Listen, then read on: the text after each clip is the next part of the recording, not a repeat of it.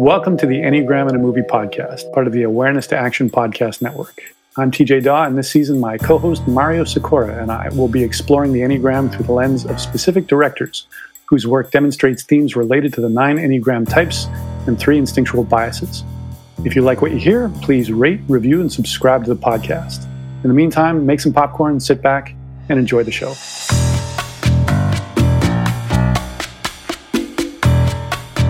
Hello, everybody, and welcome to the Enneagram in a Movie podcast, Season 2. This is a very special Christmas episode. So we are stepping outside of our format for this season where we're focusing on directors.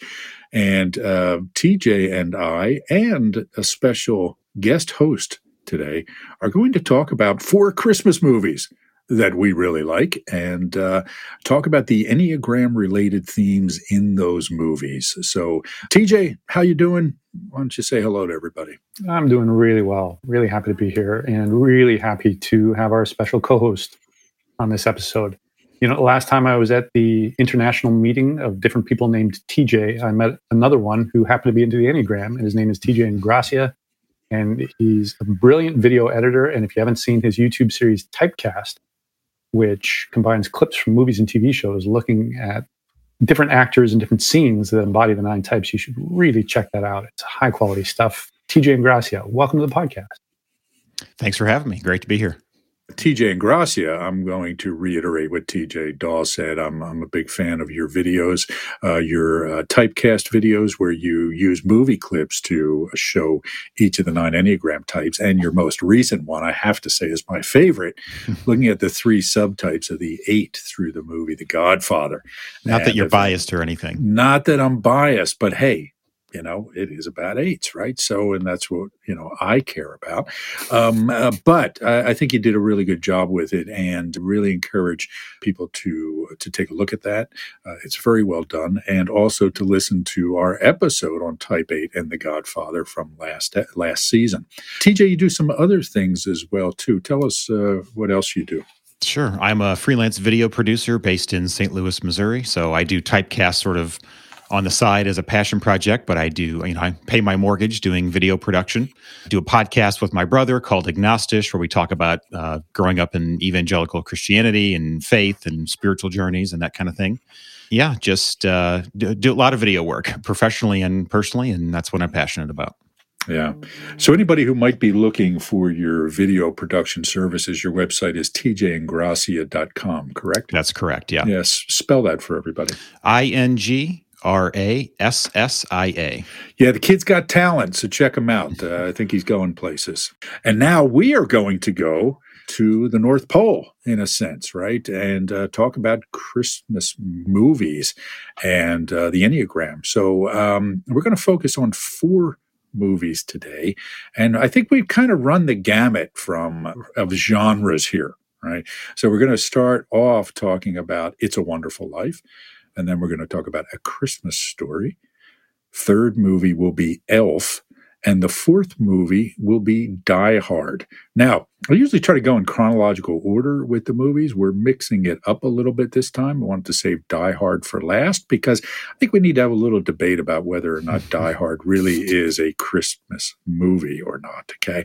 Which is an ongoing debate in the world of people who have nothing better to talk about, like us. So, you know, we'll save Die Hard for last, okay? But before we do that, TJ, TJ Daw, what are we going to start with? Yeah, instead of talking about a given Enneagram type or strategy or a given director, because we're watching movies with 4 different directors, we're going to talk about Christmas itself. What Enneagram energies do we see at play over the Christmas season, at least as it's celebrated in America? And I include Canada in that too, because even though Canada is not the same as the US, it's mostly the same. And even though a lot of Canadians will give me some passive-aggressive shade for saying that, Canadians grow up consuming American media, at least 90% of which, particularly the Christmas stuff. So yeah, Canadian and American Christmas. Different than European Christmas, different than Christmas in other places, but this is the Christmas that I grew up with, that most of us, probably most people listening to this podcast, will think of. So what's going on here? And there's a couple of things I've got in mind. My strategy is type 4. striving to feel unique. As a kid, I loved Christmas. And then now as an adult, I can see that that was largely focused on material desire. We'll get to that when we talk about A Christmas Story. And I got pretty cynical about Christmas as I reached into adulthood. Something Richard Rohr said is that we are the shiningest example of our type at age 20. And if I think of who and where I was at 20, I really didn't care for Christmas at all. And then when I started getting in romantic relationships, I had a number of them. Some of my more serious relationships were with twos who loved Christmas, loved everything about Christmas. And when I eventually learned about the Enneagram, I started to piece together, okay, why might that be? Well, at Christmas, one of the big rituals, giving gifts. Twos love giving gifts, love showering people with loving attention in that way, and celebrating with family. At least the twos I was with were very family oriented. And what does the family do together aside from giving gifts? Eat. A great big meal for all of us to share. So all of these loving two things, as well as sentimental music. So the four in me rejected all of those things. The music was corny and trite, and people only liked it because they had to. And gift giving was quite often disappointing. It was a matter of somebody proving how little they actually knew you by giving you something that was related to something you were interested in 7 years ago, but aren't anymore. Some projection of who they think you are that was inevitably a letdown. And Christmas movies were, again, just a dime a dozen and corny. And those relationships were before the era of Hallmark movies. So I imagine I would have been even more cynical and grumpy about those things at the time. And family. I was pretty alienated from my family. I would show up for Christmas dinner, but it was something to get through. It wasn't an opportunity to really share my soul and have in-depth conversations. So yeah, Christmas had a lot of baggage for me for a lot of years. So this is very interesting because, again, we don't know the true Enneagram type of Christmas. We don't know the true official Enneagram type of Santa Claus or of the baby Jesus. So we are kind of doing a thought experiment here, right? We are speculating and we're bringing our own perspective. Okay. I think as we'll see with these movies, we can kind of cherry pick, right, different themes that we like. I mean, I think any one of us can watch the same movie and walk away with it saying, hey, here's the theme, the type theme that I saw in this, whereas somebody else might say it differently. And there's no right or wrong answer, right? And the whole goal of this podcast is not to definitively say Santa Claus was a 2 or, whatever we think Santa Claus might be, but to say, here's how the way we live our lives reflects these different strategies and instinctual biases and so forth. For me, it's a much more interesting conversation. So, TJ and Gracia, tell us a little bit about Christmas from your perspective. Well, my strategy is type 1. So growing up, I had a lot of guilt around Christmas. My parents made a pretty let's say Christmas morning was extravagant. There was an orgy of gifts under the Christmas tree. And I remember as a kid, sort of being conflicted over, of course, every kid loves to get presents, but also just feeling like, well, man, there's a lot of kids who probably woke up and didn't have any presents, and just feeling some guilt over like, this is too much. I'm uncomfortable with this. And, of course, now I shower my own kids with presents because, I think that's a pretty magical, Christmas morning. Just there's something about it. It goes beyond, I get the sort of the cynical American consumerism thing you were talking about, TJ Daw, but there is something magical about waking up with presents under the tree on Christmas morning. So that's something I've sort of not exactly struggled with. As we were planning for this podcast, I was thinking back to that and remembering those more conflicted mornings on Christmas.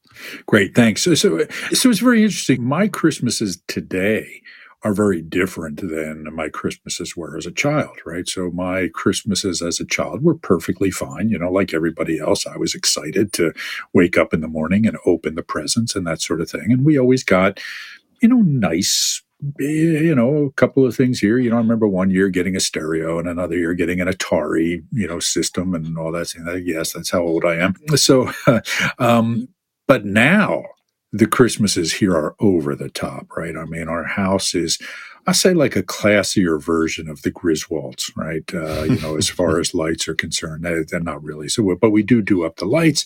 We have 4 boys and they each get a fair amount of stuff, right? My wife's family, Christmas was always a big, big, big, big, big deal. Right. And so that has kind of carried on. So for me, I'm fairly indifferent to holidays, quite frankly. Right. I mean, I say, yeah, okay, fine. I don't dislike them. I don't really, get too excited about them. Actually, my favorite holiday is Thanksgiving, because I think it's one of those holidays that's kind of hard to, for me, it has a really nice meaning to it. Right. Of just being grateful for the people around us and who we care about, that sort of thing. But, Christmas is great for the kids for me. For me, it's a holiday about the kids. Now, I think we do have to talk about the, shall we say, gulf between the meaning of Christmas, right? It's about the birth of Jesus and, in a manger and all of these things, right? Versus what it has become in particularly the United States, right? It's not as over the top in most other places that I'm aware of. And now, for me, Christmas is all about excess and excitement, right? I mean, and whereas TJ, you associated a lot with the two, in my mind, it's a very Sevenish holiday, right? It is about gluttony and excitement. Right. And it's, I want more stuff. I want to give more stuff because it makes me feel good to give stuff to people. I want to eat a lot. Right. I want to wear my, my stretchy fat guy pants, for a couple of days there and eat whatever I want. So I always think of it as a time of indulgence, for better or worse. Right. And so that's the lens I'm bringing to thinking about Christmas, right? And even I think it'll come in some of my perceptions of these movies, okay? But really interesting thing to talk about. So, okay, so also I'll say, what do we call Santa Claus? Jolly old Saint Nick, right? Jolly is kind of Sevenish thing, right? And he eats cookies everywhere he goes, right? So, there you go, right? So I just keep seeing gluttony everywhere I look, right? Gluttony and jolliness. So, so let's talk about the first movie, okay? So, TJ Daw, I think you're going to start us off with It's a Wonderful Life. So why don't you go ahead there? And as always, we're going to do a short summary before we discuss every movie. And these are full summaries. There will be spoilers.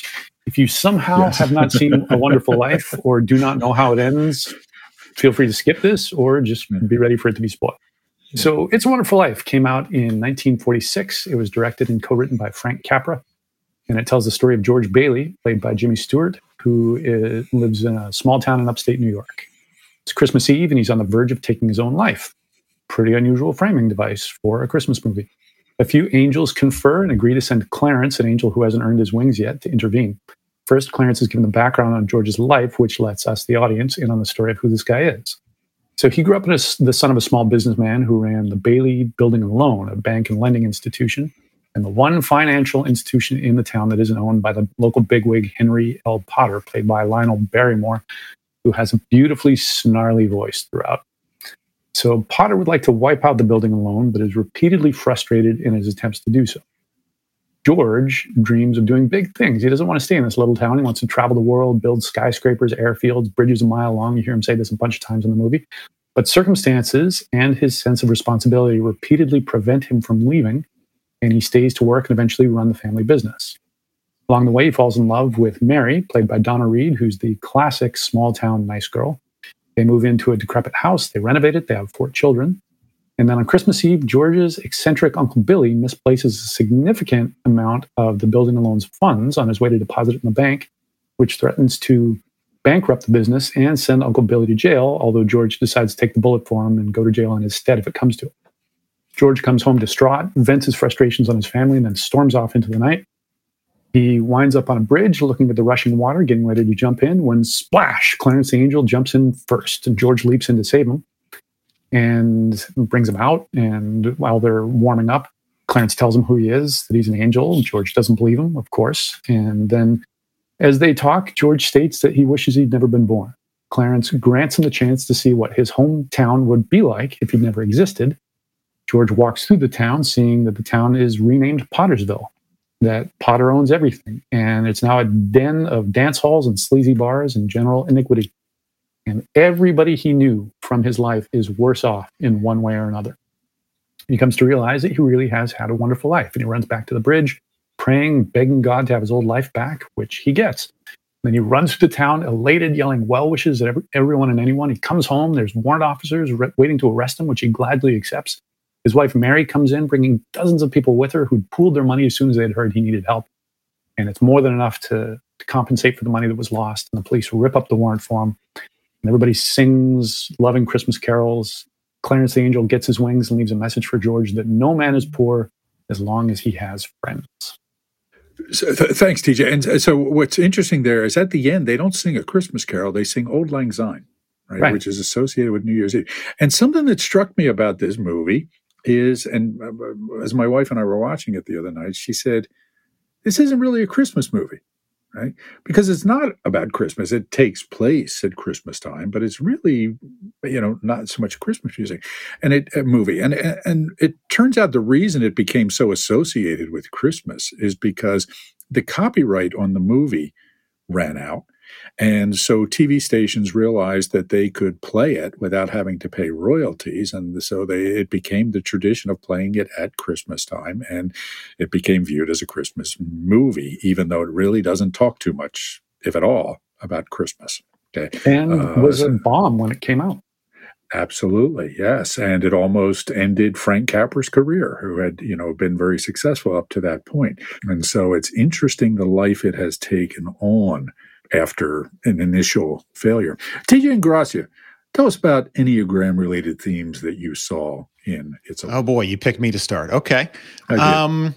So I'm testing you here. So go ahead. Well, talking about, you thought that, and in Christmas has a very seven-ish sort of feel. I got sort of a seven-ish vibe from George Bailey. He wants to get out. He wants to see the world. At one point, he's talking to his father at the table, and he says, "I couldn't face the rest of my life cooped up in his shabby little office." He needs to get out, and he's continually thwarted from getting out. Throughout the movie, he's almost there. He's getting ready. He's going to board the train, and then disaster strikes. Potter strikes, and he has to stay. And he does the right thing. He stays and helps people. Helps the town, but it seemed, the seven vibes seemed pretty clear to me. Yeah, so I agree, and for me, so Jimmy Stewart is a fascinating actor. I mean, he's one of the greats, and watching this, I was reminded of just how good he really is, right? And I think he can play multiple characters. He does 9 very well, too. I always think of Harvey, one of my all-time favorite movies about the giant invisible rabbit. I think he's fantastic. But I also got kind of a 7-ish vibe from him, and it was that idea of this desire to go out and see the world. And, this, because when they asked him what he wanted to do, or when his father asked him what he wanted to do, he said, well, I want to go out. I want to build big buildings. I want to create cities. He had these aspirations. And like you said, the idea of having to stay here for the rest of my life is almost more than I can bear. So, but that was his fate, indeed. Something that we see in sevens that is usually not in the literature is that this feeling of disappointment in life. And this is the theme of It's a Wonderful Life, right? He has to be told that, no, it wasn't that bad. One of the things that plagues the 7 is building up this excitement about the possibilities of life, or how good this meal is going to taste once I'm finished cooking it, or once it arrives, and then tasting it and saying, it's okay. Right? I should have gotten this, or I should have done that. So this for me is the big theme, right, of this disappointment of things. Now, in our trainings, we talk about the accelerator of the 7 being savoring, learning to sit with what is and appreciate it rather than thinking about what could have been. Very difficult. Also, at point 7, a core thing is around joy and the stunting of joy. Joy being something that arises in us naturally, independent of external stimulation. Okay, so I don't need that, Red Ryder BB gun in order to be happy, not to jump ahead to our next movie, but I don't need that thing. I just, life is good. and I'm happy, and everything's going to be okay. And so I can live on here. So trying to recapture that essential joy is a big part of the work of the seven. Okay. Now, again, I think there are multiple themes that we can find here. Okay. So the definitive answer is not seven. TJ Daw, tell us what you saw. Yeah, it's interesting to consider this because the resolution is very seven for his character in that he's suffused with gratitude for everything, for the small town that he'd felt so cooped up in, for the business that had trapped him, for the fact that he's going to jail. He's just beaming with joy and gratitude because he gets to live. And that's a seven thing as well, is like a truly present seven can be brought to a state of ecstasy by everything, no matter how mundane. There's just such appreciation and gratitude of every single thing. Another possibility for the character, because what occurred to me is I agree with everything you both said about his character being very sevenish. What occurred to me watching it was there's a lot of sixishness in his character as well. For one thing, he's very reactive.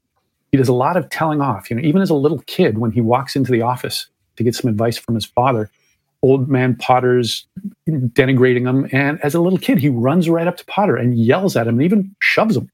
There's very few scenes where somebody says something that he doesn't have a quick response to. So there's that reactivity. Another sixth thing that he does, he's very good in a crisis. In an early scene, his younger brother plunges through a frozen lake and he immediately jumps right in. And same with when Clarence jumps into the river. No hesitation, boom, I'm in. So the kind of second-guessing oneself that sixes often do, usually in an emergency, whoosh, that's gone.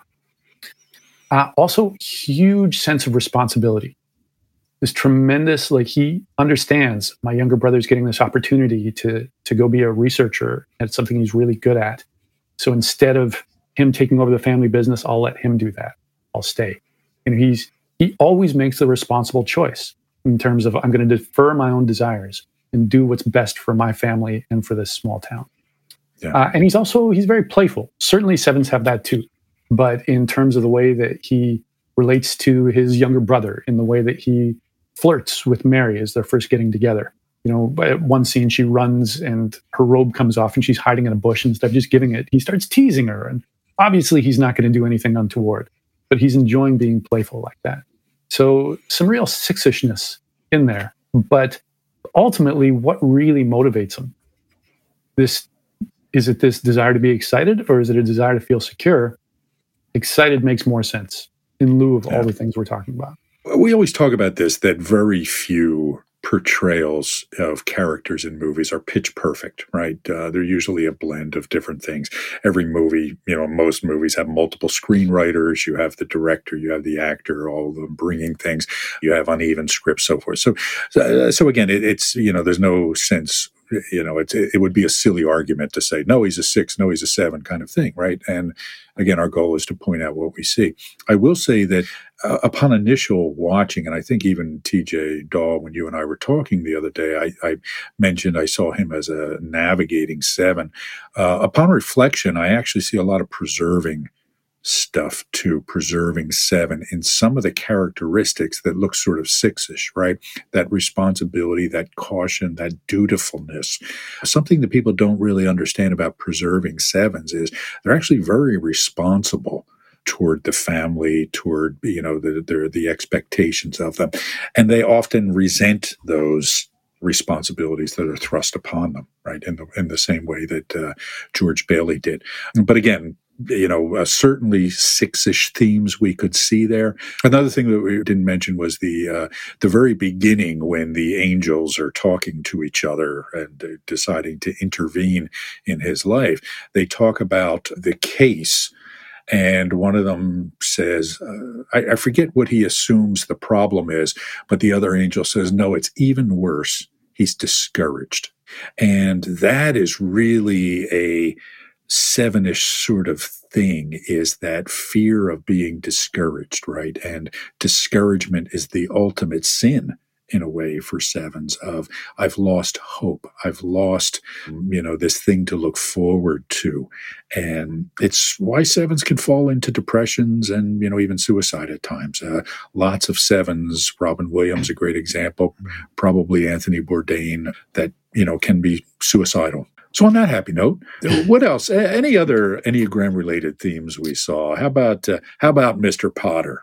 Any thoughts on any thoughts on his Enneagram style? Is there any question that he's an 8? Do we need to even talk about it? Yeah, I think he's probably a good example of a type 8, right? Not the most compassionate human being. Any others? I did want to go back to George Bailey real quick. One thing that was interesting is I agree with everything that you said, TJ Daw, about that, but I was seeing it through the lens, and of course I'm biased on this, but through the lens of, as a 7, going to his support strategy of type 1. The feeling like he needs to do the right thing, the responsibility.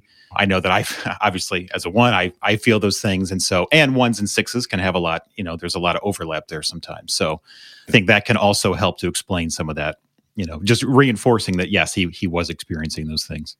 Any other characters? Go ahead, TJ Daw.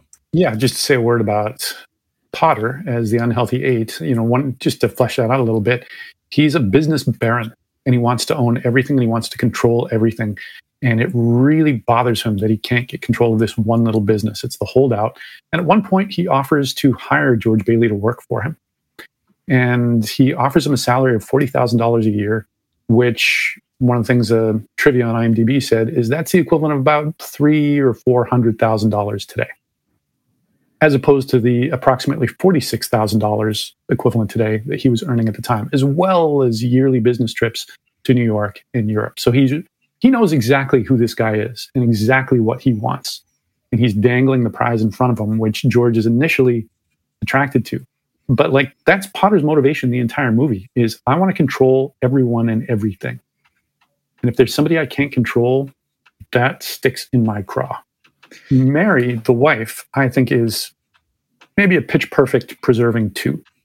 Women in movies, or especially in old movies, quite often have that role. The good, dutiful, loving, pretty, but not aggressively beautiful wife. She's very family oriented. She's very home oriented. One of the big motifs one of the big elements is the house they move into, which is this decrepit old mansion that the locals throw a rock at and try and break a window for good luck. And that's where they move in. They give up all their money for their honeymoon, and she immediately sets that up and somehow fixes that up into something livable, even that night with rain dripping through the ceiling.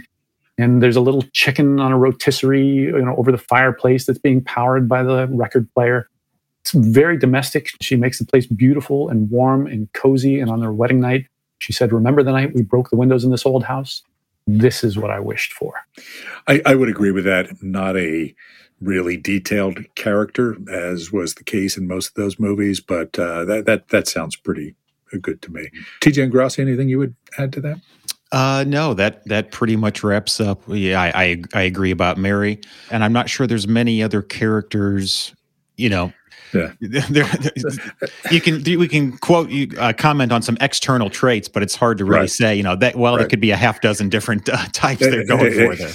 Exactly right. A couple of final observations I'll make about the movie. Okay, we already talked about how it's not really as much as of a Christmas movie as we tend to think about. But also, it's funny because when I started to watch it, they always list the parental warnings at the beginning, right?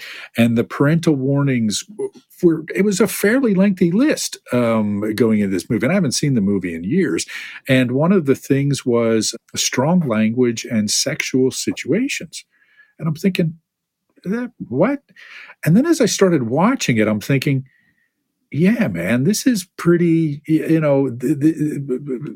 are not things that they would do in movies today, right? There was this, he was pretty hostile toward women at certain points, right? He was pretty demeaning of women. There's the scene with the maid where the brother actually chases her out of the kitchen and grabs her rear end on the way out, and, of course, the stereotype of the sassy black maid, which was very common in movies of that time. So I was surprised at, again, when you go back and you watch something of a different era through today's eyes, how jarring some of the scenes were, right? In that sense. Thoughts on that, guys? Well, one thing to throw in there, too, is the character of Violet, supporting character. Ah, yes. Yeah, she's kind of the vamp. She's the town vamp. And what jumped out for me is probably a transmitting 2. Mm-hmm. In that she loves getting attention. And at one point, even when she's a little girl, Mary says to her, "You're in love with every boy." And she says, "What's wrong with that?" So it's like there's 2 kinds of women you can be, and they're both 2s. There's the good, dutiful home and family 2, or there's the nasty, vampish, sexually aggressive 2. Right. TJ and Grassi, any final thoughts on It's a Wonderful Life? No, I think that pretty much sums it up. I hadn't seen it in many years, until I watched it to prepare for this. And the funniest thing that I noticed in the movie was, Jimmy Stewart's playing the character, obviously past the childhood, but the first scene where we see him after childhood, he's supposed to, I don't know how old he's supposed to be, 20 years old, maybe 21, and Jimmy Stewart's mid-40s, a grown man. It's like, it was comical how it's like, yeah right, you're not that young. Yeah, right. It's like the high school movie with the kid with a beard, and full. So I agree. That was entertaining and jarring. You were talking about Jimmy Stewart's range earlier, saying, well, that might be the one area where he didn't his range wasn't so good. Yeah. I'll say I enjoyed the movie as well. Obviously, I'd seen it many times before in the past, but it had been a long time, and so it was nice to see it again. And really, for me, the key takeaway was appreciating the talent of Jimmy Stewart and his ability to engage an audience and to be likable, and for you not to be able to take your eyes off, and for him to be able to express so much, with so little effort. Really enjoyed it. One final thing I'll make, I don't know if you guys are old enough to remember the show 30-something from the 1980s by Ed Zwick and Marshall Herskovitz, I think. Their production company was called Bedford Falls Productions, and they were highly influenced by that movie. 30-something is a TV series back in the 80s that people either loved or hated. It was really, really popular at the time, but has had almost no afterlife. And each episode would end with a scene, kind of a graphic from It's a Wonderful Life, and that line from the song, Dance by the Light of the Moon. Is that what it was? The song from Buffalo Gal. Yeah, that line. So anyway, that kept striking me as I was watching again, this piece of really obscure trivia. Okay.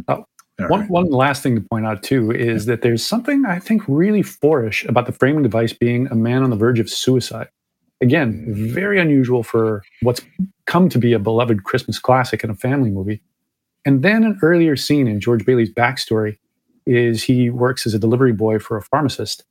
And he's there, Yes. We see the day that the pharmacist received a telegram that his son died of Spanish flu.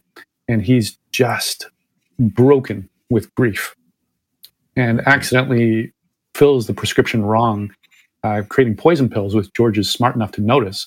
But he doesn't want to hear it. He sends him out. And then eventually when he comes back, not having delivered the pills, he attacks him, slaps him on the side of the head, draws blood, which I read as a point of trivia.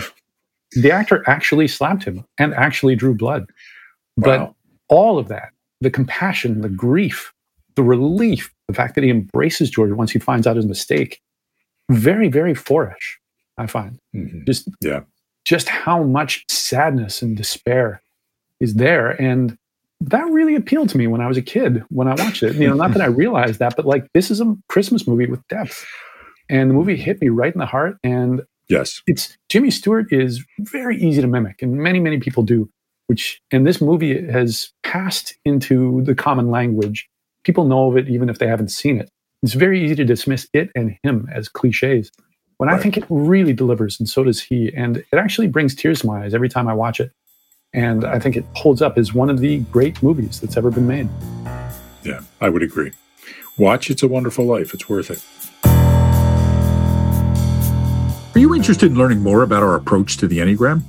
Go to awareness2action.com and check out our certification program.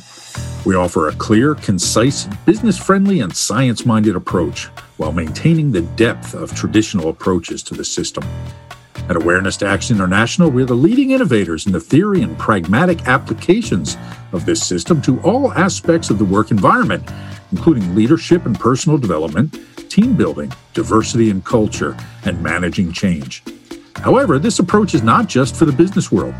A lot of people who attend our trainings do so for their own self-development or spiritual growth. Our certification program is one of only a handful of curricula accredited as a school by the International Enneagram Association. It is currently being conducted virtually and combines live sessions with asynchronous learning. Again, find out more at awareness2action.com. Okay, so let's move on to our second movie now.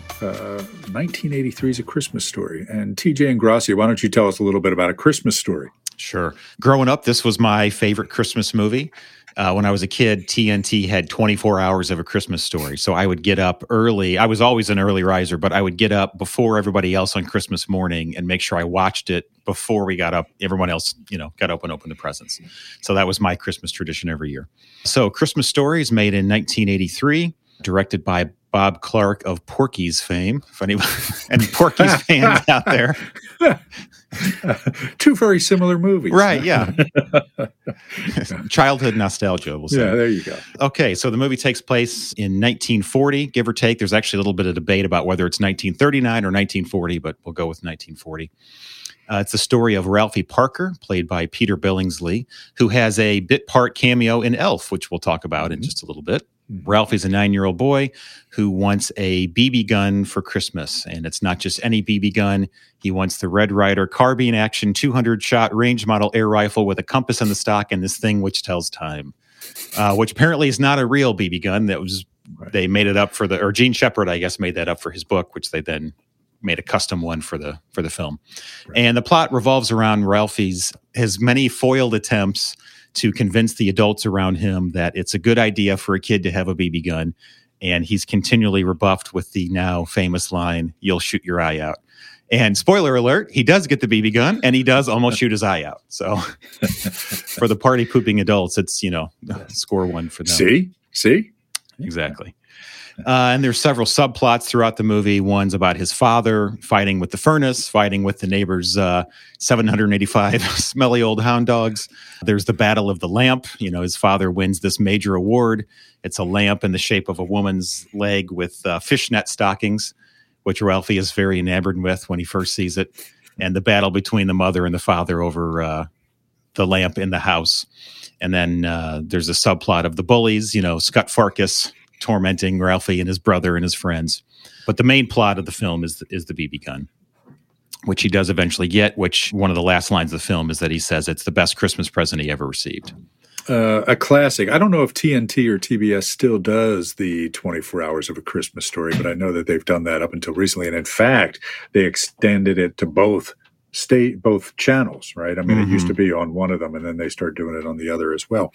I guess it's an easy way to program a day. It is a great movie. I always enjoy watching it. For me, the highlight of it is Darren McGavin. I will watch anything with Darren McGavin in it, and I think he's great in this. TJ Daw, tell us about Enneagram-related themes in A Christmas Story. Well, just to take the baton about Darren McGavin, who plays the dad, whose first name is never mentioned. He's always referred to as the old man. The old man. Or my old man. One of the best comedic performances I've ever seen in any movie, and probably the best preserving 8 I've ever seen in a movie. So he is at war, and he's always at war with domestic things. So the big thing is the furnace. And as soon as he hears this rattling from downstairs, he perks right up. And what was he doing before that happened? He was grousing about his car that froze up, and he just curses that Oldsmobile would freeze up on the equator in the middle of summer. So, he's always at war with the car, and then suddenly, the furnace makes a loud clank, and he says, "It's a clinker," and rushes downstairs, excited and angry, so that he can battle with this furnace. And he spews this improvised soliloquy of gibberish as he battles the thing, and smoke comes out of the vent, and he's always cursing like this. Also, the leg lamp is very much like it's something from the domestic arena, and it's something he puts in the window when he stands out on the sidewalk, and neighbors just happen to walk by and all gather as he points it out to them. It's this symbol of his own power and his own achievement and his own, like, putting one over on the system. And then he's a turkey addict. So on Christmas Day, the mother brings the turkey out just to baste it or maybe to put the stuffing in. We're not quite sure. It's not ready. And he can't stop himself from getting a taste of it. And then, of course, the neighbor's dogs come in and take it away. And he is furious and devastated. And that is a big preserving thing. I mean, preservers don't all focus on the same things, but one of them is food. And if a preserver has a food that they were really looking forward to having, they've been thinking about it all day, maybe all week, and then for whatever reason, that is taken away from them, that is one of the big catastrophes that can happen in their life. Another thing is he bargains for the Christmas tree. So, and then the narrator, he's described as being like an Arab trader, only twice as shrewd. So he loves getting a deal. Another big preserving thing and another big preserving 8 thing. But setting all of that aside, and a bit of trivia I read, don't know if it's true, was that it's possible Jack Nicholson was going to play this role. As brilliant of an actor as he is, I just can't imagine anyone anywhere ever doing better than Darren McGavin did in that role. No. Just a note-perfect comic performance. And completely in alignment with the character. I agree with you. I saw that about Jack Nicholson as well, and just can't imagine how different a movie this would have been had Jack Nicholson been in the movie. So I agree. And good call on the preserving 8 thing. I wasn't quite so sure, right? I mean, you make a really good and compelling case, and I agree with it. I was playing around with, there was some 3-ish elements to him, right? The competition, winning the bigger, the very prestigious award, sort of thing, when it was really just a contest, and setting kind of a goal for himself or speed to change the tire, but those things are consistent with the 8 as well, right? I mean, I know I'm exceptionally competitive and, I'm an 8. And so I think that's a great call.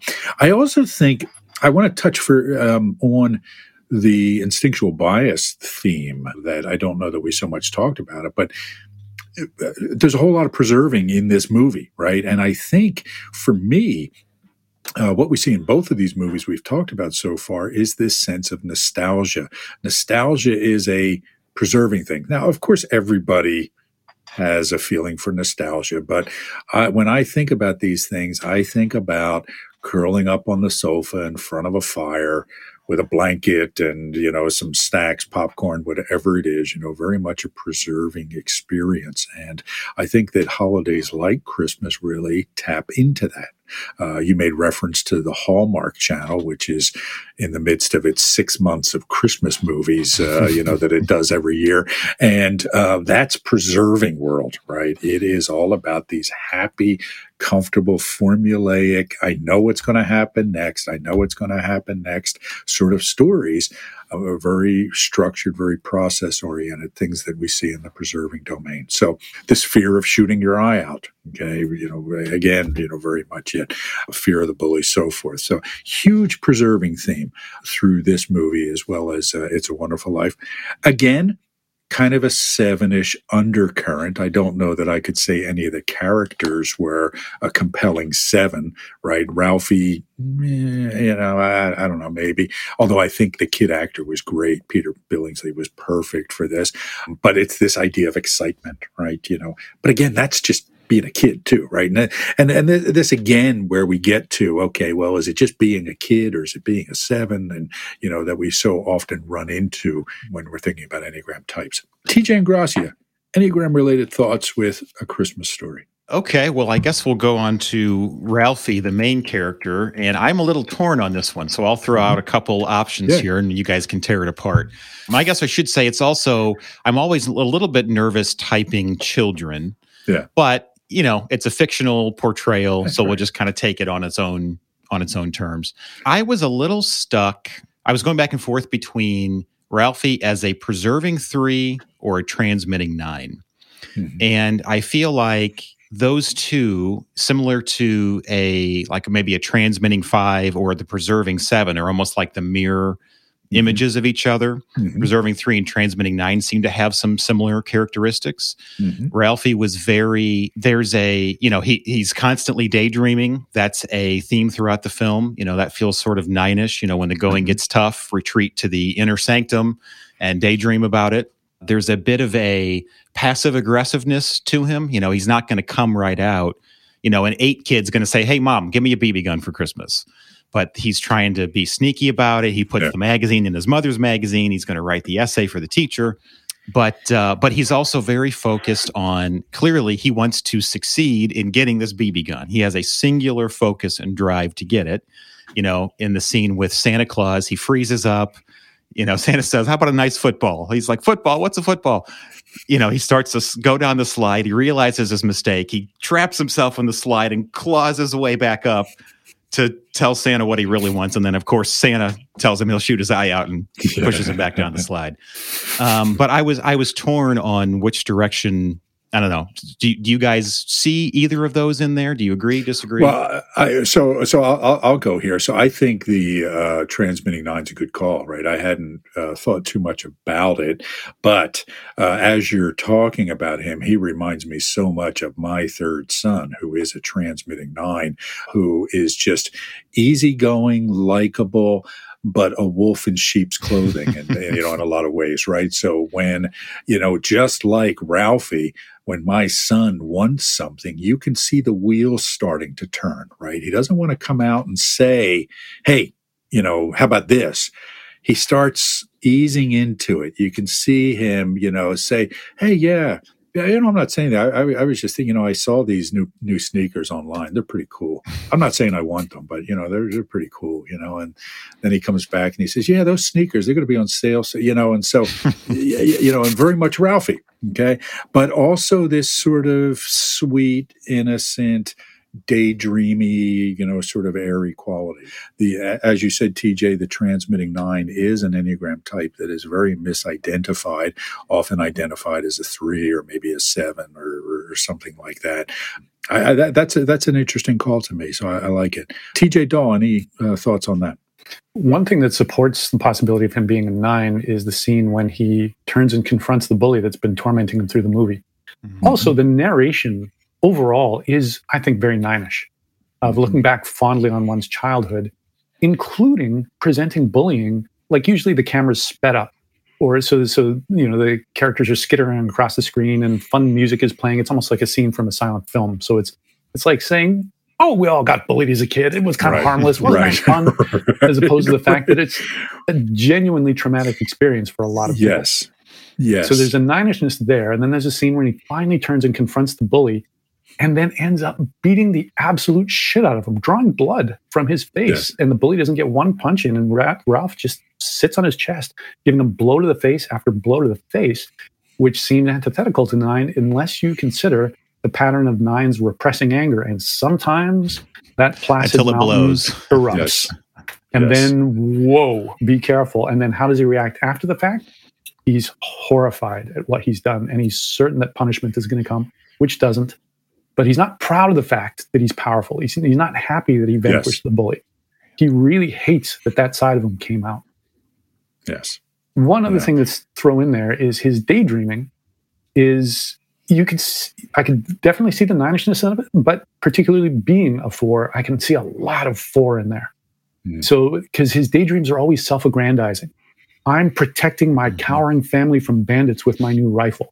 My teacher, who's presented almost like this Victorian woman, is melodramatically tormented by all of these horrific papers that all the other students have written. But when she sees Ralphie's and when she reads it, the theme from Tchaikovsky's Romeo and Juliet swells, and she falls in love with the glory of his prose, and he's lifted up on the shoulders of his classmates, very much like the opening scene of Rushmore, which is a self-aggrandizing fantasy. Right. But the most 4-ish fantasy of all is when he fantasizes about returning to his family after he's been struck blind because they washed out his mouth with soap so many times. And they cry and they admit their error and they beg for his forgiveness as he smiles at the camera. And every 4 has had that fantasy that my family will one day realize just how cruel they've been to me, and they will beg my forgiveness, and it will be too late. Yeah, great observations. And I think they're all really valid. The mother, again, I think probably another character who is, maybe a preserving 2, maybe a 6. There was a lot of 6 stuff going on with the mother, I felt. Let's see. No other characters jump out at me as, being clearly defined Enneagram types. Go ahead, TJ. One last thing about the dad being preserving 8 is it's the dad that gives him the rifle at the end. And the scene is actually really beautiful when he gives it to him. I almost cry every time. It's really a beautiful scene. He's incredibly tender. He's gentle. The mother didn't know that the dad bought him the rifle, and dad just kind of justifies it, saying, I got a rifle like that when I was a kid. And he really does care for his son. And very much like an 8, it's like, I want my son to have this kind of manly gift to be able to protect himself, to be tough.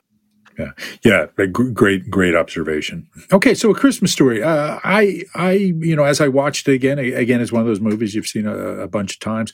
I was a little too old to appreciate this as a kid. I was, already an adult when that movie came out. But really a good movie. I really enjoyed watching it. It's the first time I've sat down and watched it all the way through in quite a few years. So again, I recommend A Christmas Story. And I'll also say I read somewhere that it took them forever to find the actor to play Ralphie, and they hit a home run with this one because I think Peter Billingsley was just perfect look, for the character. Did a great job, really compelling. So really, really good acting job, I felt. And let me say one more thing while we're talking about nostalgia, this might make you guys feel depressed, makes me feel depressed. The movie's made in 1983, set in 1940. There's almost as much time has passed now between today and when the movie was made as between the nostalgia they were depicting when they made it in the 80s. So thank you for that. If they made that movie today, it would be set in, the early 80s. Yeah. And I was in college when that movie came out. So. And the Ralphie today would want a Star Wars pistol or something like that. Right. And I'll also just say that we didn't mention this, but it was a hit. Yeah, I mean, a modest hit, but it was a profitable movie when it came out. I mean, it wasn't a big hit, but it was a very inexpensive movie to make, and made I think it made about $20 million on a $3 million budget. So, but certainly with all the replays that it's got, whoever has the rights to that movie has made a bit of money over the years. All right. So movie number 3 is Elf. Elf is my Christmas movie, right? Whenever I think of Christmas time, I think I want to watch Elf. It's not A Christmas Story. It's not A Wonderful Life. It's because as a kid, I always enjoyed Elf so much. No, only kidding. Elf was made in 2003. I actually saw it in the movie theater. I remember in Mount Pocono, Pennsylvania, up in this tiny little movie theater in the Pocono Mountains, and enjoyed it then and have laughed my butt off every time I've seen the movie since then. I just think this is one of the most entertaining, charming, sweet, funny movies that you'll come across, right? This is obviously, I think it's the most, A Christmas Story is about Christmas for sure, and Elf is certainly a Christmas movie as well. Okay, it is really about that. So it is a 2003 American Christmas comedy, film directed by Jon Favreau. Boy, I'll tell you, when I saw Swingers way back in the day, I never thought Jon Favreau would be Jon Favreau. But man, oh man, has that guy gone on and done some things since then. Starring Will Ferrell, I'm sorry, with hands down his best role. He was born to play this character. Chris Farley and Jim Carrey were also considered for this role, but who probably would have been fine. I'm not a Jim Carrey fan. Chris Farley would have been an interesting choice, but man, Will Ferrell was amazing in this movie. James Caan, our friend from The Godfather and from Heat, which we talk about in a later episode. Thief. Thank you. Yes. Zooey Deschanel, Mary Steenburgen, and in addition to Ed Asner, who is a gruff but lovable Santa Claus, one of my all-time favorites, Bob Newhart. Okay, you guys, again, probably don't remember the Bob Newhart show from back in its time. I saw Nick at Night. Well, for me, TJ, it was just night. Right. When both of the Bob Newhart shows were on, but always some of my favorites. He was great as Papa Elf. So, plot is on Christmas Eve, Santa Claus is off doing his thing, visiting an orphanage, and a little orphan boy crawls into his sack and is taken back to the North Pole. Once he is discovered there at the workshop, the elves name him Buddy after the diaper's brand label, and Papa Elf, played again by Bob Newhart, adopts him. Buddy is accepted by the elf community and grows up thinking he is an elf, but soon learns that he's really human. Fact that becomes abundantly clear when he is twice the size of everybody else when he grows up. Papa Elf explains that Buddy was born to Walter Hobbs and Susan Wells, and that Susan put him up for adoption prior to her death. Walter now works as a children's book publisher at the Empire State Building in New York City. Now, I have to editorial comment here, say James Caan as a children's book editor is a little bit of a stretch, right? But I think he's good in this movie. He's unaware of Buddy's existence. Santa reveals that Walter is on the naughty list due to his selfishness, but suggests Buddy could help him redeem Walter. So Buddy heads off to New York from the North Pole, having sort of the Rankin Bass Christmas shows like Rudolph the Red-Nosed Reindeer and Frosty the Snowman and all that sort of stuff. So it was very much that sort of stop-action experience on his trip, right? So he heads to New York. He's first confused as somebody there to deliver a Christmas gram. So there's a bit of an awkward scene where, he's expected to sing a song to James Caan and he has to make one up on the go, which is quite funny. Now, he gets ejected from the Empire State Building, the building where his father works, and somebody says to him, "Go back down to Gimbel's, where you belong." Now, Gimbel's is clearly a stand-in for Macy's here, and Gimbel's was a department store, but long closed by this time. And he there is mistaken for part of the staff because, in case I didn't mention this, he is dressed like a 6'3" elf. And so he takes it upon himself to completely redecorate the Christmas section of Gimbel's. He becomes smitten with the Zooey Deschanel character, whose name is Jovi. Kind of a mismatch in partnering. I'm not quite sure what she saw in him, but it was part of the script, so we'll go along with it. Now, he goes back to see Walter. I think he calls him because he ends up getting arrested after confronting the not real Santa Claus, played by Artie Lang, who used to be on the Howard Stern show, because you smell like beef and cheese. Beef and cheese. You sit on a throne of lies. So he ends up in jail and calls Walter to bail him out, which he does. Walter gets a paternity test, finds out that, yes, indeed, Buddy is his son at the suggestion of the doctor, played by Jon Favreau. He takes him home to meet his wife and son, and Buddy is reluctantly taken into the fold, where we start to learn of all of Buddy's lovable quirks, such as a love of sugar and maple syrup, and a great ability to burp. I don't know if you guys noticed this, but in the credits, there's actually credit given to the person who did Buddy's burp during that scene. And a magnificent performance it was. It certainly was, So that guy, whoever he is, has a career ahead of him in the burp voiceovers. So let's see what else happens here, because for me, the first 2/3 or so of Elf are perfect. The ending gets a little silly when the whole Santa Claus and the sleigh thing happen, but that is what happens. So something I forgot to mention is that the books, the children's publishing business is struggling, right? And so Walter has to come up with a solution. So they decide to hire Miles Fincher, played by Peter Dinklage, in a wonderful little cameo. Peter Dinklage, who plays the dwarf brother in Game of Thrones, and who Buddy mistakes for an elf. Now, I would say that the Peter Dinklage character is probably an 8, right? Based on his mixed martial arts reaction to Buddy in this sort of situation. Okay, so let's see. The published company is failing. Again, Buddy creates a bit of a mess. He decides to leave. He leaves his apology note on an Etch-a-Sketch, and he leaves. They go off looking for him, also encounter Santa Claus, who is at this time having technical problems with the sleigh, apparently in Central Park. And they use helping people recapture the spirit of Christmas to reignite the sleigh, save Christmas, redeem Walter, and all go to live happily ever after. At the end of the movie, Buddy writes a children's book based on his experience that also saves the company, and life goes on happily ever after. Who wants to share Enneagram-related thoughts on Elf?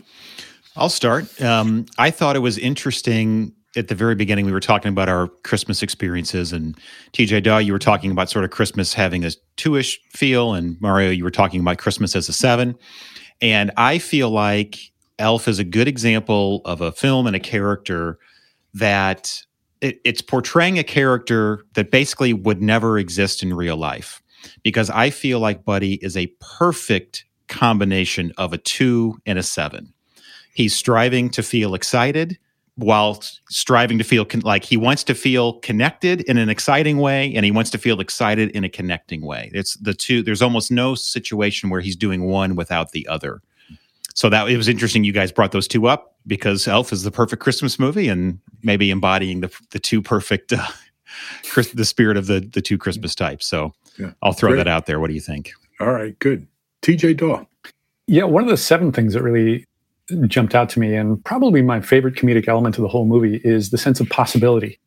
There's just a comedically blatant disregard for the laws of physics and the way things actually work. So when Buddy travels from the North Pole to New York, it just shows from a distance him merrily tromping through a high mountain range, dressed in tights, no supplies with him, no indication of where he sleeps or what he eats. When he shows up, he's, his clothes aren't bedraggled at all. He's not tired. He's not hungry. When he decorates the department store overnight, he's just tireless. When he helps the kid win a snowball fight, they've sped up the camera, so he's whipping snowballs, the speed of a machine gun, and they really set it up like an action film. So they do all of these things, and that is a very 7-ish thing, because in the 7 mentality, anything is possible, even the impossible. We'll find a way. We'll attack it with enough enthusiasm that we'll make it work. So I thought that was a consistent motif throughout the movie, and one that I very much enjoyed. So for me, so this is interesting, and I hear what you're saying, TJ and Grassi, about the 7 and the 2 here, because there is this theme of connection. Look, striving to feel excited is how we describe the, and if there is anybody striving to feel excited, ever portrayed on film, it is Buddy the Elf, right? I mean, he is just this ball of wonder and amazement, and again, played by Will Ferrell in just an amazing, amazing portrayal. I mean, I could sit here and watch him eat cotton balls all day long, right? I mean, just the glee and the amazement to which he brought. Now, I would see him as a transmitting 7. Okay, other people would call this the sexual subtype. And now, there's nothing sexual about Buddy, right? There is this romance. But what I see in transmitting 7s is they're the kind of this super type of sort of the stereocharged 7. Right, high energy, very highly verbal. It's kind of the Robin Williams or Jim Carrey stereotype of the 7, of excessively verbal and so forth. But to your point, TJ, we're talking about somebody who thinks they're an elf here, right? We're talking about a fictional character, and it's going to be played to effect, so it's not a real life portrayal. Mm-hmm. But I certainly see that. For me, Elf just captures. Again, I'll go back to the 7 thing. All the things I really love about 7s, and I say this as somebody who's married to one and who has 2 sons who are 7s, of this innocence, this good intention, right? Of just this wanting others to be happy.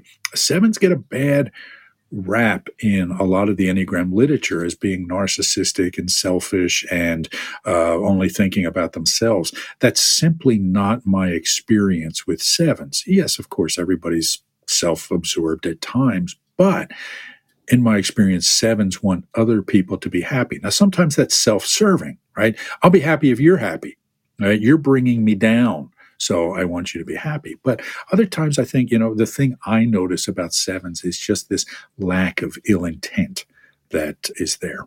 So for me, there was 7 all over this character.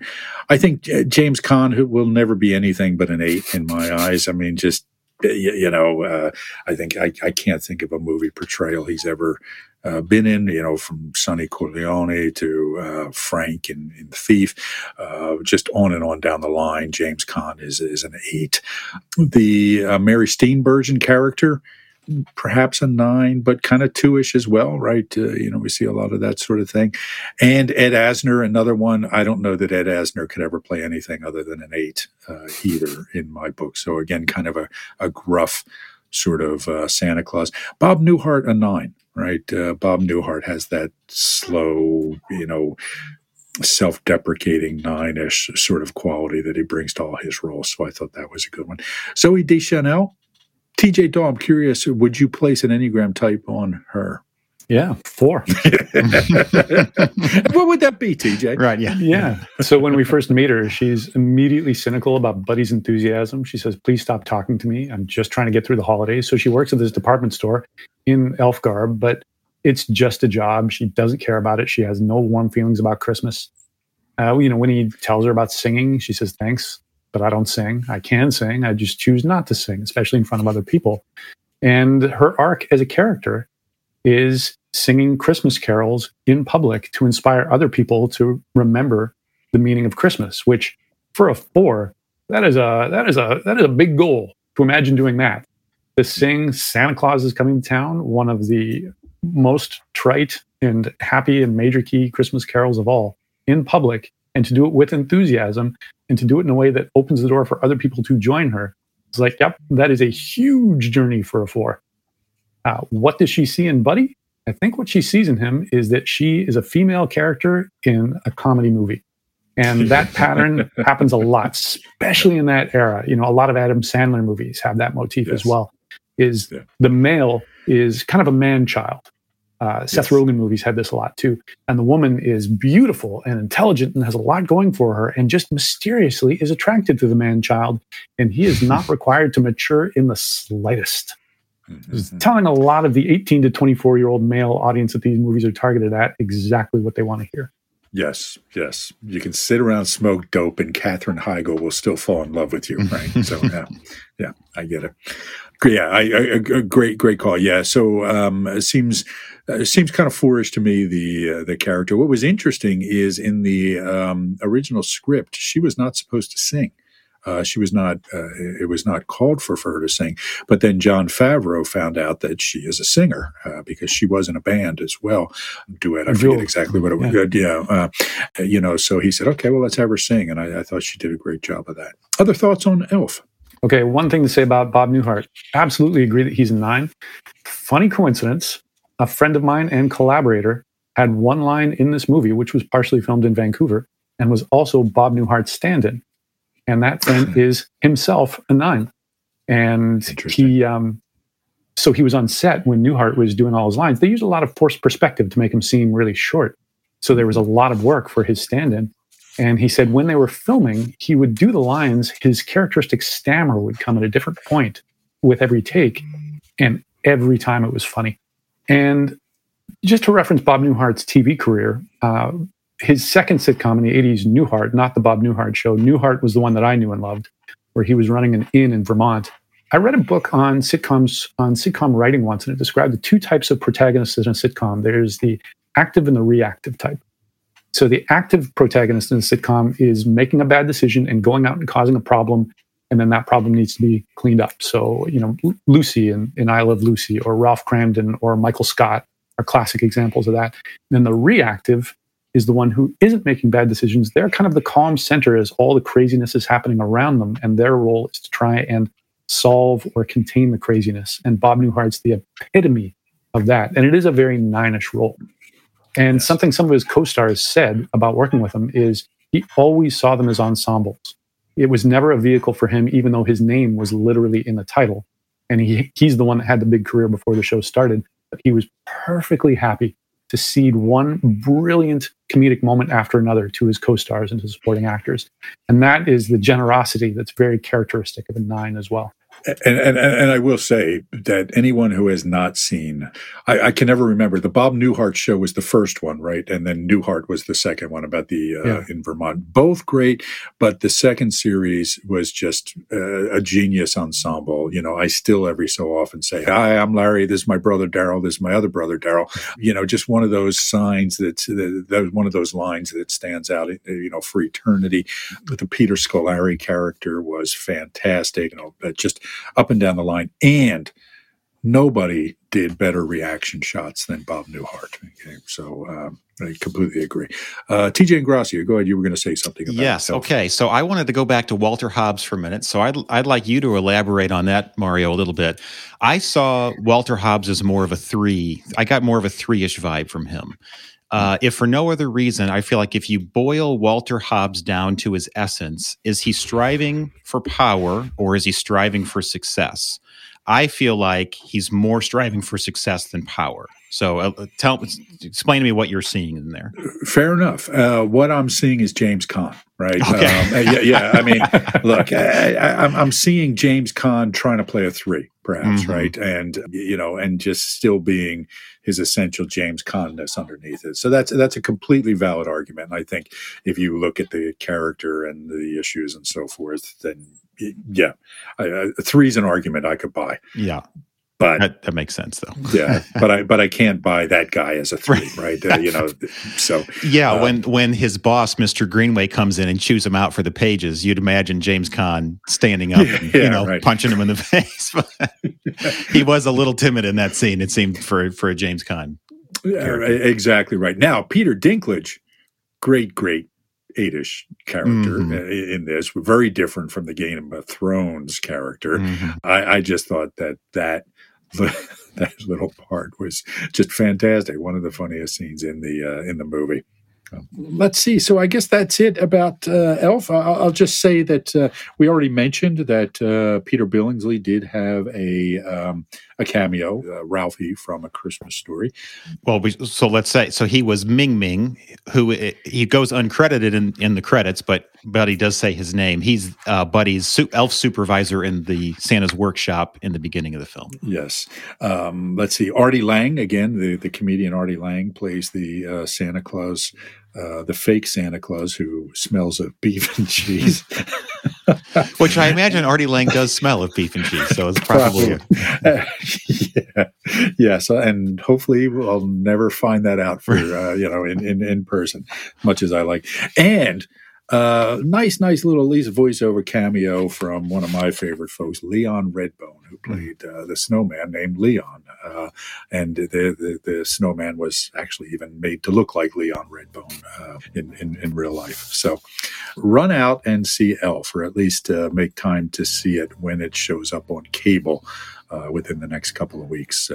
My pick of the podcast for movies to watch. Now, that said, we're going to move on to what I would say is my second favorite of these 4 movies.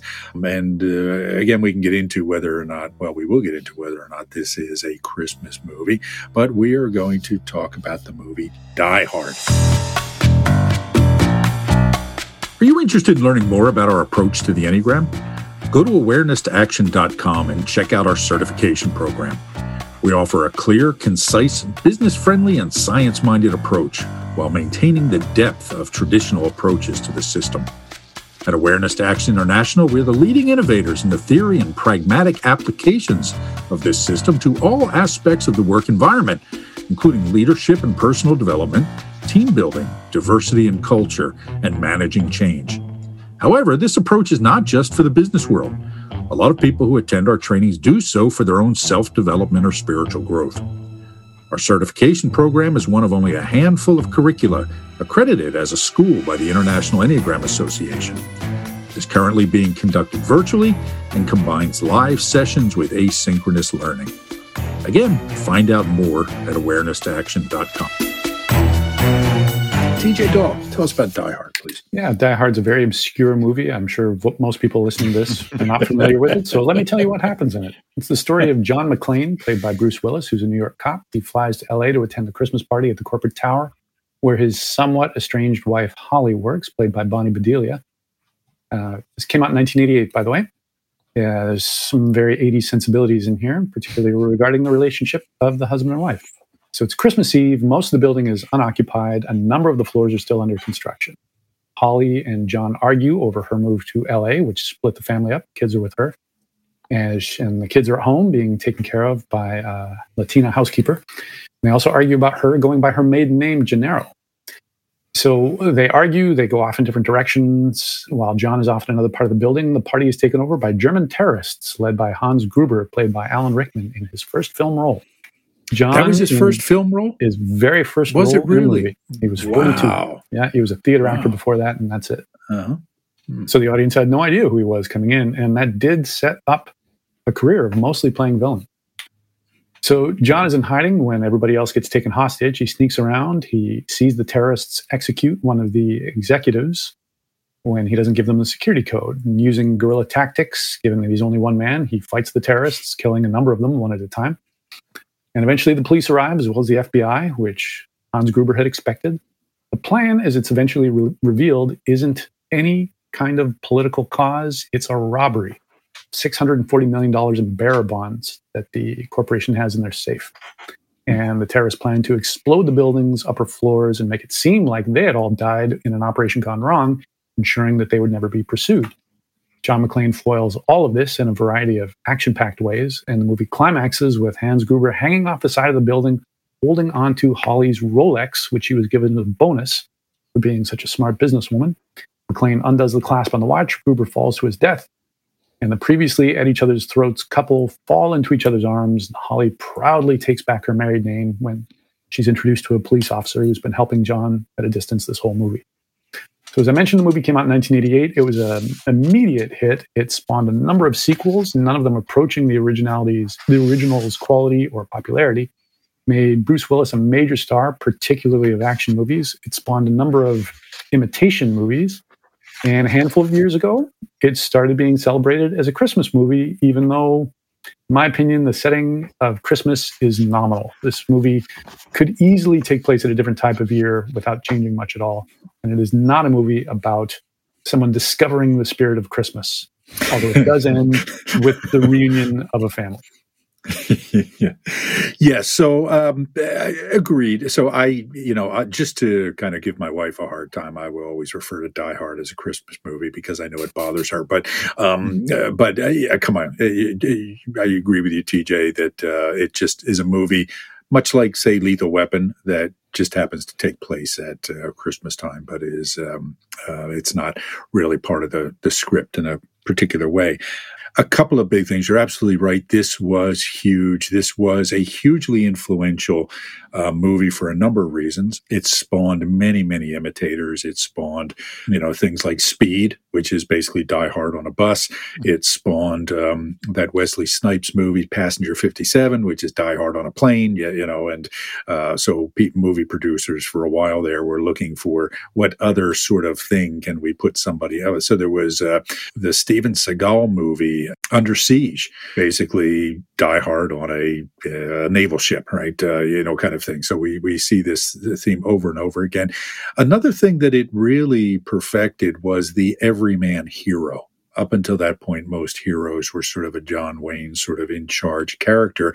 But this is a guy who's, one of the reasons it was so successful is because everybody could relate to John McClane, right? Everybody could see themselves in these situations where I don't know what's going to happen here. I'm scared to death, but I'm going to figure out a way to survive here. Again, this made Bruce Willis, but he was already pretty, getting pretty big through the TV show Moonlighting. Was with Sybil Shepherd. He was a pretty big star, went on to be a huge, huge star after this movie. And another thing it did really, really well was the great, great actor playing a villain. Okay. Now, that had been done before. I think of Laurence Olivier in Marathon Man, for example. We could argue that he was a pretty good actor and played a villain. But Alan Rickman was just fantastic in this, right? And, really, really, really set a standard for bad guys. Even if we look at some of the other Die Hard on a blank, characters, I don't think any of them really compared. Even the great Dennis Hopper, in Speed. He's Dennis Hopper, and he was, great, but not as chilling or scary, I think, as Alan Rickman was in this movie. So tell us about Enneagram types. TJ Ingrassia, I'm going to throw it to you again. You're doing, look, you're throwing doing, me to the wolves here. No, not at all. You're doing fantastic. But so I'm hoping I catch you in something I disagree with. So okay. No, I'm kidding. All right. Well, okay. I'll go. There's one I'm confident in and one I'm not confident in. So we'll start with John McClane, and that's the one I'm not confident in, but I'll throw out my guess, and we'll go from there. So I saw a lot of 6-ish qualities in John McClane, mostly his, I guess the idea of, what would you call it, threat awareness. There's this constant theme through the movie of him noticing his surroundings, being aware of threats. He walks into a room, he notices the security cameras, he sees what's going on around him.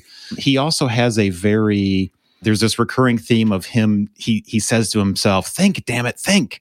He's always coming up with new ideas, sort of, he sees the Santa hat and he decides to put it on the bad guy and roll him down the, if it wasn't set at Christmas, you said it could be set at any time. If it wasn't set at Christmas time, he couldn't have written ho, ho, ho on the bad guy's shirt. So if for no other reason, that should solidify it. Yes. Yeah. He's sort of testing his environment, the cat and mouse thing with the bad guys. But I'm not convinced. That was sort of what initially struck me, but I'm more than willing to be convinced otherwise. Yeah, that's pretty good. I like that. You said there was another one you were more confident in, another assessment. I would say Holly, his wife, is a no questions 3 in my book. And I would also say, if we're looking at minor characters, the epitome of the sleazy kind of transmitting 3 was her coworker. What was his name? Starts with an E, I think. Yeah, was it Elliot or Ellis? Harry Ellis, yes, yeah. Played by Hart Bachner. Really. So I thought they were kind of I don't want to say 2 versions of 3, but one a really kind of stereotypical, negative portrayal with 3, and her a very positive one, right? I mean, she was ambitious and driven, but in a good way, I felt, right? So, and at the beginning, in the initial scene when John and Holly are starting to argue in her office, John says to her, Ellis has his eye on you. And she says, that's okay. I've got my eye on his corner bathroom. Private bathroom, yeah. Agreed. Yeah, that stood out to me as well. TJ Daw. Yeah, just a note about that, about Holly being a big old 3. A film professor of mine described how there's a motif in this movie of backlash against feminism, against women entering the workplace. This adventure would not have happened if she hadn't been such an ambitious and successful career woman. It's a point. It's presented as a betrayal that she's using her maiden name, and he pointedly says that she's going by Ms. Gennaro, like that's a dig at him. And then, of course, at the end, she proudly takes back the name McClane, and they're reunited. Although there is no implication that she's going to give up her job. There's no sense of what the future is for that company, but there is the implication that we're married again, and she's remembered that she's John McClane's wife, and that's a good thing. That's really a good observation. And let's see, this movie was made release date July 1988. So if you think back to that time, we had come through the late 60s and the 70s, which was the era of feminism. And we were at the tail end of the Reagan remuscularization of American society, I'll call it, right? Rambo, Chuck Norris, all those sort of movies that were coming back. And now we're going to go out and put women back in their place and go kill some commies while we're at it. So, very good call. Very interesting. And then maybe not coincidental then, and I hadn't put these two together, but director John McTiernan also directed Predator, The Hunt for Red October, Last Action Hero. So there's not a lot of, positive female characters in those films, as far as I'm aware. Right. Good. TJ Daw, what else about Die Hard? Hans Gruber, not a particularly fleshed out character, but possibly a 3, I was thinking. He's slick, he's well dressed, he's well groomed. We even find out, the name of the tailor that he got his suits from. He has this elaborate plan which hinges on deception. He knows his stuff, he's done his homework, he's very cold. The only principle he cares about is his own success, although he doesn't mind the benefit of notoriety. which is something that can happen with threes as they go down the levels. I want to be known, even if it's for the wrong reasons. And he references Alexander the Great. He wept as there were no more worlds to conquer. And I need to study him more to say this with confidence. Wouldn't be surprised if Alexander the Great was a big old three. And then he really reacts when Holly refers to him as a common thief. He gets his back up and says, I'm an exceptional thief. And he's very good at doing the American accent to dismiss John McClane. Yeah, good. Interesting. I saw him as more of a one-ish sort of character, with that precision and that, I think it's easy to overlook a one as a bad guy, right? Or as a bank robber or something, because we all think that they're going to be Gandhi or something. But I think the argument could be made either way, TJ. My initial reaction was this sort of stiff, calculating, proper kind of one-ish, right? Probably the transmitting version, if I had to put a subtype on it. But I agree with you, not particularly fleshed out. TJ and Gracia, I don't know, do you have a thought on? Yeah, I was, between those two, I'd probably lean more towards the one. There's the scene when him and Takagi are talking about the model of the Indonesian bridge, and Han says that as a boy, he loved making models because of the exactness, the attention to every detail. Honestly, I was going back and forth between 1 and 5. There's a bit of a detachment to him, that attention to detail, the planning, everything is set out. But I agree with what you said, that his character is not that fleshed out. It's, right. I think you could make a case for any of these. And, if I was going to use clips from this film in my Typecast series, I could probably use, in any of those videos, pull the clips and it would make sense. Right. A couple of the other characters worth mentioning, Reginald VelJohnson as Sergeant Powell, really good. It felt kind of nine-ish to me, in a lot of ways. So Paul Gleason, who plays one of the FBI Special Agent Johnsons, which I just thought was a wonderful touch, right? I mean, just for somebody who hasn't seen the movie in a while, these two FBI agents show up, one black, one white, and they're both named Agent Johnson. Okay. And there's a great scene where one of them's on the phone or the radio or something, and he says, yeah, this is Johnson. He goes, no, not that one. It's just such a random throwaway sort of line that was just so funny for me. But Paul Gleason, from listeners who listened to the Breakfast Club episode, played the principal in The Breakfast Club, and was also in one of my other favorite movies, which is another, I'm feeling next year's lineup already filling up, Trading Places. He plays Mr. Beeks in Trading Places. So I always enjoy seeing Paul Gleason show up in almost anything. I think he played Robinson, who is the police supervisor. I'm thinking the same guy. And yeah, if you're talking about the principal. You're right. And his role was to disdain what Powell had said. Right. To disdain, like, it's a beautiful cliche of genre movies, which is the police officer who doesn't believe that what we know the audience know to be true is true, and thus perpetuates the problem. Thank you for correcting me there, because I was conflating two character actors there, right? And the other one who played the white Agent Johnson, I'm now drawing a blank on his name, but he played the bad guy. Robert Davi, that's right. So it's funny, because I had a client many, many years ago who looked exactly like Robert Davi, and people always used to say, hey, you're that guy in the movies, right? And so I used to, every time I'd see him, I'd say, hey, it's noted character actor Robert Davi. So I'm really embarrassed that I drew a blank on Robert Davi's name. But yes, it was great to see him. Yes, I was talking about Paul Gleason and how much I enjoy him, but I was conflating the characters. So thank you for that clarification. Let's see. As far as McClane is concerned, interesting, TJ, about the sixth theme.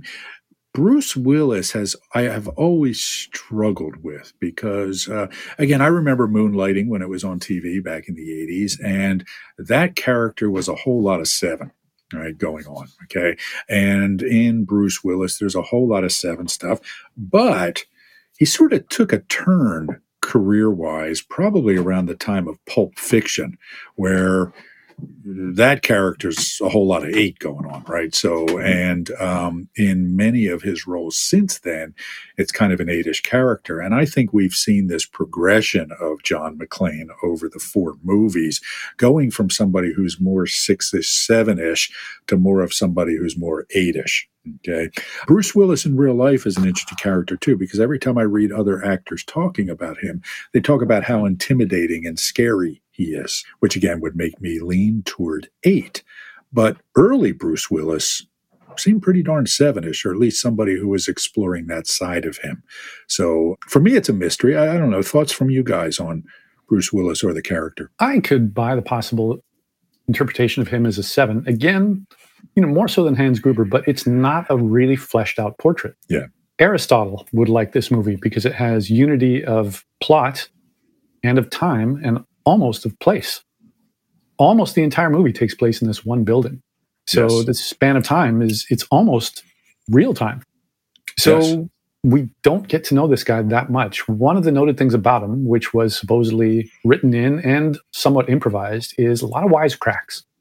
A lot of teasing and taunting the terrorists with jokes, or sometimes just cracking jokes to himself, which 7s don't have a monopoly on that. But there is a very 7-ish element to that. Yeah.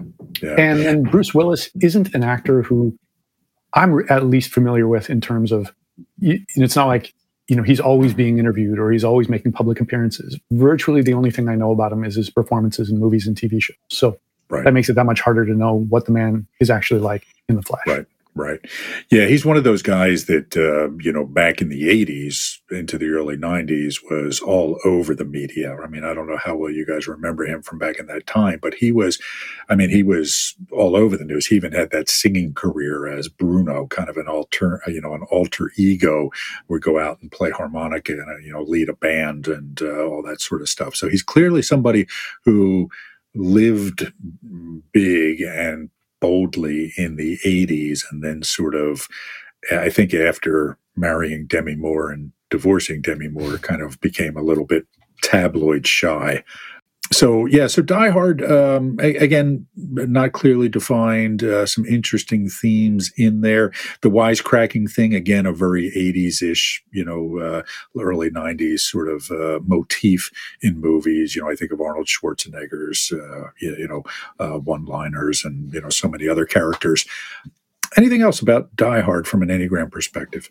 One more thing to mention, and this just struck me as a 7-ish thing, is a phrase that came to me as I was watching it, is that the movie is a buffet of awesome. There's just so many things in there that are there to knock your socks off. It's very black and white. The good guys versus bad guys, there's no shades of gray. The villains are remorseless psychopaths. They kill people. Yes. They're not troubled by it in the slightest. Ellis, who we talked about, is such a good, coked up, sleazy 80s guy. He calls Hans Bubby at one point. The thieves fire a bazooka at an armored vehicle and hit it twice. Mm-hmm. Or the C4 explosive attached to a chair thrown down the elevator shaft and the fireball going right back up and McClane having to leap out of the blast zone. The multiple climaxes, there's McClane fighting Carl. There's jumping off the roof as it explodes. There's the metal ring holding the hose to his waist, falling off the building and almost pulling him out in the middle of the floor that he's managed to smash his way into. There's confronting Hans. There's the twist of the gun taped to his back. There's the watch. There's Carl coming back at the last minute. And there's even Argyle, the limo driver, punching the hacker guy in the face. And then there's Holly punching the sleazy reporter in the face. There's the Barabons falling from the sky. It's like, whoa. It's just this banquet of entertainment kind of overwhelming you of let's make you happy, audience. Let's give you everything you could want in a summer movie and more. Yeah, excellent point, TJ. I mean, it is a movie that I think lives still up to its reputation for just a wonderful action, I'll say action comedy almost, right? Or at least a humorous action movie. Excellent performances, even if the characters are not, complex. Okay, but still, really good acting that holds it together. Even the Hart Bochner, Ellis character. I mean, you don't like this guy, and it is a stereotype, but he does it so darn well, right? And and that actor has done that character in so many movies. The reporter, who we didn't talk about, the reporter played by I put my notes somewhere else. William Atherton. Yes. Again, was in so many movies at that time, as was the female reporter, later shows up in Lethal Weapon and, the Lethal Weapon movies. He's great in it, plays somebody you love to hate.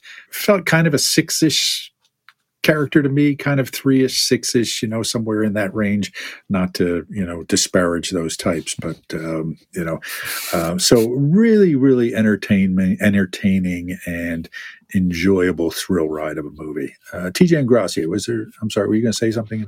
No, nothing Enneagram related. The one thing that I did note at the beginning, there's the scene where Argyle is driving John to the tower in the limo. Argyle puts on some music, and it's a Christmas rap song. John kind of rolls his eyes and says, "Don't you have any Christmas music?"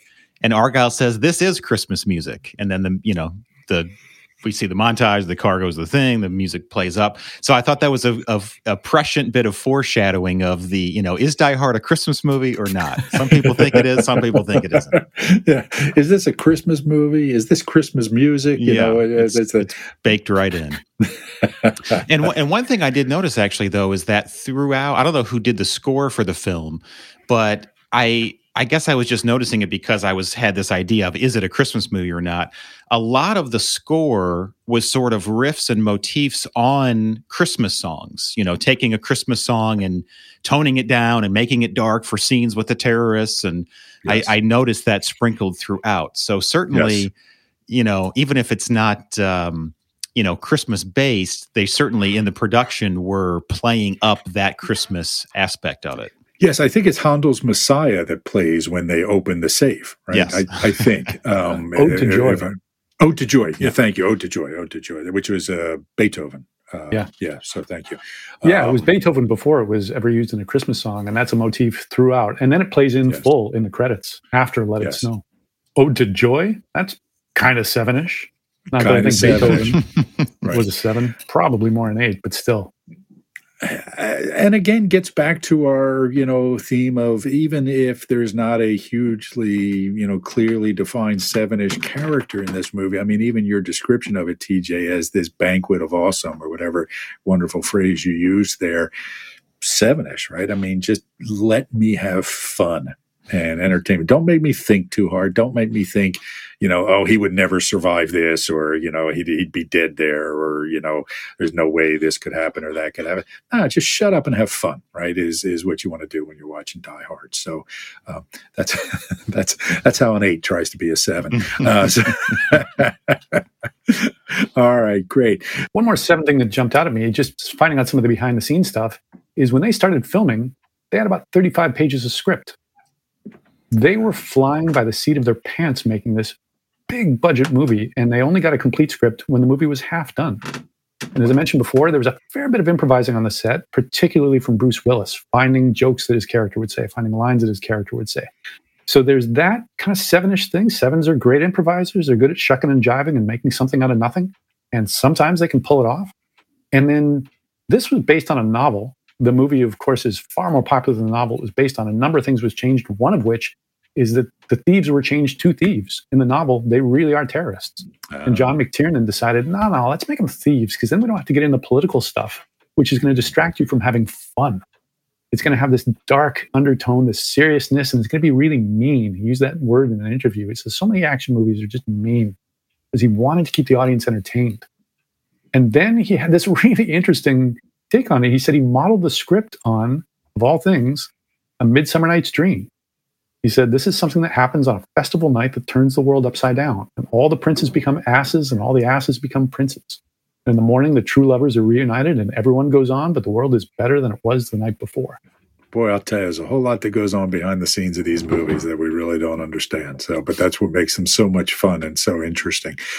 So this just draws to a close. The turkey is not only cooked, but eaten. And it's time again to switch into those elastic pants and saddle up for Christmas time. So guys, thank you very much. This has been a lot of fun, and already thinking about Christmas movies for next year that we'll talk about. Trading Places has to go on the list.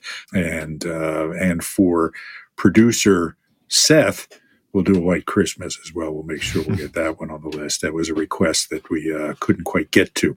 So TJ Ingrassia, again, thank you for being with us. Tell our listener again where they can find out more about you. Sure. So if you search Typecast Enneagram on YouTube, you can find my Typecast channel. My podcast is called Agnostish. Just Google search for that. You'll find it.